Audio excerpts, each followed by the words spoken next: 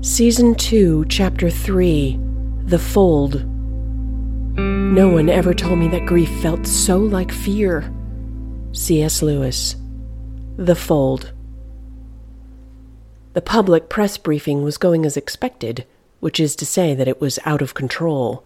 The locals easily outnumbered the reporters, and they were not mincing words. Miss Linda's death had overturned the town, and everyone was eager to find the person who had brought harm to such a beloved woman. Nathan felt like he was talking people down from the brink, talking down rage and revenge and fear. Someone said she was decapitated. Is that true? A couple of us would like to volunteer to help find the killer, Sheriff. Are we in danger? The sheriff's gut was empty, giving his gastric juices the space needed to slosh and slap around, wreaking havoc on what was left of his fragile stomach lining. He rubbed his sternum absent-mindedly. He was thinking about how best to answer that last question. As you know, we are in the middle of a serious ice storm. The roads are treacherous, and many of you will lose the power if you haven't already. And it's getting dark. I do encourage all of you to go home and stay home. Schools are expected to be closed tomorrow, so this is a very good time to stay inside where it's safe. He had hoped his words would assuage the crowd. The owner of the local diner stepped forward, offering her location for coffee and a limited menu for anyone in need, adding, "We have a generator." The sheriff's eyebrows lifted slightly. Thank you, Evie, but again, I think that home is where folks should be. Everyone should just go home. And then another wave of yelling and questioning rose up from the crowd. What is that supposed to mean? You saying the killer is one of us? There is stuff you're not telling us, and we have a right to know. Yeah, that's right. We have a right to know. The sheriff held up his hand as if he could calm them all down with a soft pump of the brakes. Please, go home. And stay home. And if you have any information related to the incident, please call my office. Now, drive carefully, go slowly, and get home. He turned and re-entered the station, tugging at his tie as he strode briskly down the narrow corridor toward his office and a large bottle of Mylanta. Feeling okay, Sheriff? Miss Mabel asked as Nathan rushed by her desk. Give me 5 minutes, will you? Just 5 minutes, he snapped, immediately regretting his tone. Miss Mabel was struck silent. She had been Sheriff Randall's secretary for nearly 14 years, and he had never spoken to her like that before. Nathan's cell phone had been vibrating during the entire briefing. He had messages to listen to, equipment to pack, and he needed to think. This time tomorrow, things could be better, or much, much worse. He gulped at the blue bottle of medicine. Reflexively, he made his way toward the coffee maker, and then he stopped himself. Guess I ought to cut back on this stuff. If I make it through tomorrow, I am going to make some changes. If. What are the odds that he would be here this time tomorrow? That he would have the luxury of kicking the health can down the road once again? He wished he knew. Replacing the stained carafe of coffee back onto its base, he sat down at his desk and pulled out a folded piece of paper from his breast pocket. He opened it and reviewed his notes. Most of what he planned to bring tomorrow was already in his SUV. The final items were in the station's garage.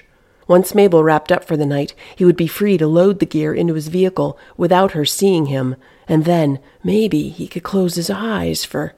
There was a knock at his office door. Sheriff, you sure you're okay? It was Mabel, already over any hurt feelings. Can I get you something? Anything? Before I leave for the night? How's about you wake me from this nightmare, is what he wanted to say. No, thank you, and I'm sorry for snapping. Have you had any dinner, Sheriff? She asked, breezing over his apology, but glad that he had made one. Dinner? What's dinner? I've got half a turkey club and a cookie in the break room. There's also some milk in the fridge. Why don't I bring it to you? The sheriff stared back at her blankly. She was attending to his needs, but he had forgotten that he had any. Thank you, Mabel. That would be nice. By the time she returned, Nathan was busy listening to messages. Without saying a word, Mabel opened a paper napkin and set the meal out in front of him. Then she filled his coffee mug with fresh, cold milk, tapped his shoulder in her usual motherly way, and left for the night. As she walked away, Nathan had started on Dr. Karen's second voicemail, hoping for good news. He got it. "I have him. Ed's going to be okay. And I was able to get everything on my list, Nathan. I'm ready. We'll see you in the morning as planned, and try to get some sleep." But what exactly was the plan? The sheriff had tried to propose something, but Clyde was not impressed. "Ain't gonna matter what you think we should do, unless we do the first part right," Clyde had warned. "We gotta do the first part right, then we talk about what comes next, and I'll be handling the first part." "Well, this sounds more like a Hail Mary pass than a plan. A shot in the dark," Nathan had argued to the other three, and Nathan was tired of the dark. 4 unlikely people were meeting in the morning to do the unthinkable. They had also accepted the improbable, that the undead walked among them. 6 months ago, Dr. Karen, Ed, and Sheriff Randall would have put this idea in a box and then mailed it off to Crazy Town, where it could live with unicorns and time travel, where all ridiculous ideas should go. But that was 6 months ago. At best, Abram was a psychopath. Dr. Karen had made that connection quickly enough, but what couldn't be explained with science or logic, what Clyde had told them, they could not dismiss so quickly. They were all in uncharted waters, and yet not one member of this unlikely squad had hesitated. Crawl into a space where a very dangerous man is assumed to be sleeping. Okay. Inject him with a powerful sedative. Okay. Each believed that he or she was the best person for the job, and that they would not likely survive, and still not one of them wavered. Each had already walked with death and loss and great sadness. There was nothing left to fear. This unlikely band of the broken-hearted had become the lion-hearted. Nathan gulped the last of his milk and headed back to the station's oversized garage to get the last few items on his list. In less than 30 minutes, he had 2 black duffel bags loaded and ready to go. He watched the ice storm rage beyond the big bay door that he had left open, and he remembered Bruce's words about God and failure. That was only 2 days ago, he thought. A lifetime ago. The sheriff looked at his watch. "I'll finish my calls and then try for a quick nap, maybe an hour. Hopefully, it will be quiet for a while." And then his cell phone rang again. It was a number he did not recognize. Daytime was done, but not before it had encased the cabin in a layer of icy cellophane. The evening's weather report looked just as grim. Faye placed another chunk of birch into the wood stove and dropped back into her easy chair. She'd lost the power hours ago. No big deal. It happened a lot in the winter. It would be days before the line crews would get this far north, and she was the only full-time resident on the lake. Definitely a low priority. These events tested her mettle, and she was proud of her ability to prepare and cope. Next to Faye, a little dog moaned and stretched, ready to change napping positions. "Since you don't know how to play cards, why don't we make some dinner?" Faye said. The sleepy mutt looked up lovingly, always ready for a warm plate of Faye's attention. Faye chuckled. "Snug as a bug you are, snug as a bug. Come on, then, let's head to the kitchen and see what we can rustle up. I'm craving bacon. Now doesn't that sound delicious?" She left her chair, the seat's cushion still holding on to the worn outline of her body.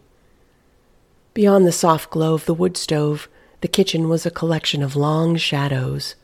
Faye expertly grabbed a quick-strike match from the box on the wall and lit it. The familiar whoosh and snap of fire gave her more than enough light to continue on to the old glass lantern that sat, as always, in the center of her dining table. Within seconds, it too was aglow. "There, "Now isn't that pretty?" she said out loud, while watching rose-colored light reflect off the large kitchen window down onto her plastic tablecloth. "There'll be no stars tonight to watch, that's for sure. Why don't we eat in front of the wood stove?" The little dog wagged his tail in response. Her back to the window now, she readied a gas burner and slid her cast-iron skillet forward. "Now for some bacon," she announced, and turned just in time to see movement from outside the window. At first, she dismissed it as a distortion of the light, a trick of the eye, and then she halted. Now she was looking directly at a man, and he was looking directly at her. She jerked back, calling out, "Oh, my!" There was a time when she would have rushed to the door to help a neighbor to let the man in and out of the storm, but that was then. Now, she wasn't so sure. Something wasn't right. The little dog's nose filled with information, his growls quickly confirming her suspicions. He knew this energy. They had met before. He lunged forward to take his position between Faye and the window. "Let me in." The man seemed to be talking to her, and yet his lips never moved. "We have a mutual acquaintance, you and me." And then the figure laughed before adding, "Zzz, zzz, zzz." He was flailing his arms and sticking out his tongue. He was pretending to be electrocuted. Faye could feel the blood drain from her face. She was terror-stricken, entranced. Like everything else, she was prepared for death. She had settled her affairs and was making the most of every moment until the good Lord called her home. She was ready to go, but not like this. The little dog growled deeply. Faye looked down at the dog and then back at the window. Something deep inside of her had been activated, something primal and plucky. "Just who do you think you're speaking to? I did not come this far in life to be terrorized by intruders who have no business on my lake," she yelled through the window. "And I have had more than enough of this foolishness." Her life force was still strong, and the dog could feel it.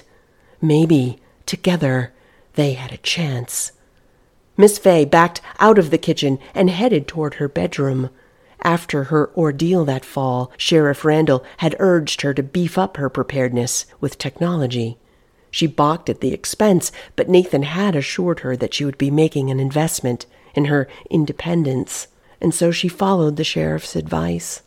All of it. "When I see that boy, I am going to kiss him," Faye said out loud as she approached her writing desk and the array of new equipment that covered it. She was more than grateful for Nathan's guidance, and within minutes she was holding a military-grade survival flashlight, and she was pointing the light in the direction of a bright red satellite phone. Nathan had begged her to carry it with her when she went out snowmobiling. The candy apple red color had been her idea. She yanked it off the charging cradle and held the green button down until it beeped to life. Now, if she could just get her hands to stop shaking, she could call Nathan, and, God willing, he would send help. Back in the kitchen, the dog had grown hysterical, his barking now peppered with screams and yelping. Faye took her gear and rushed back to find him on top of the dining table. He was throwing himself against the window, pasting the glass with foam and fear as thick as whipped egg whites. Faye watched as the oil lantern teetered back and forth. "He's going to set the house on fire!" "Hush, dog! Hush!" she screamed, and then pointed her flashlight outside the window. The stranger was gone. There were no footprints in the snow, nothing coming and nothing going. He just wasn't there. And yet her companion was more upset than ever, snapping and snarling, and then launching himself against the unyielding glass. "He's gone! He's not out there anymore! You hush now! Hush now!" Faye watched in horror as the little dog slammed his body once more against the window. He was trying to break it. "No, no, stop that! You stop that!" And then she smelled something. It was thick and oily, like rancid meat and sulfur. "That's right. There's nobody out there," Faye heard a voice say. And it was coming from right behind her. Sheriff Randall studied the number that appeared on his cell phone. Who in the world could this be? He pondered while the phone vibrated softly. The number had a long prefix, like an international call. He was confused. Maybe it's a reporter from overseas?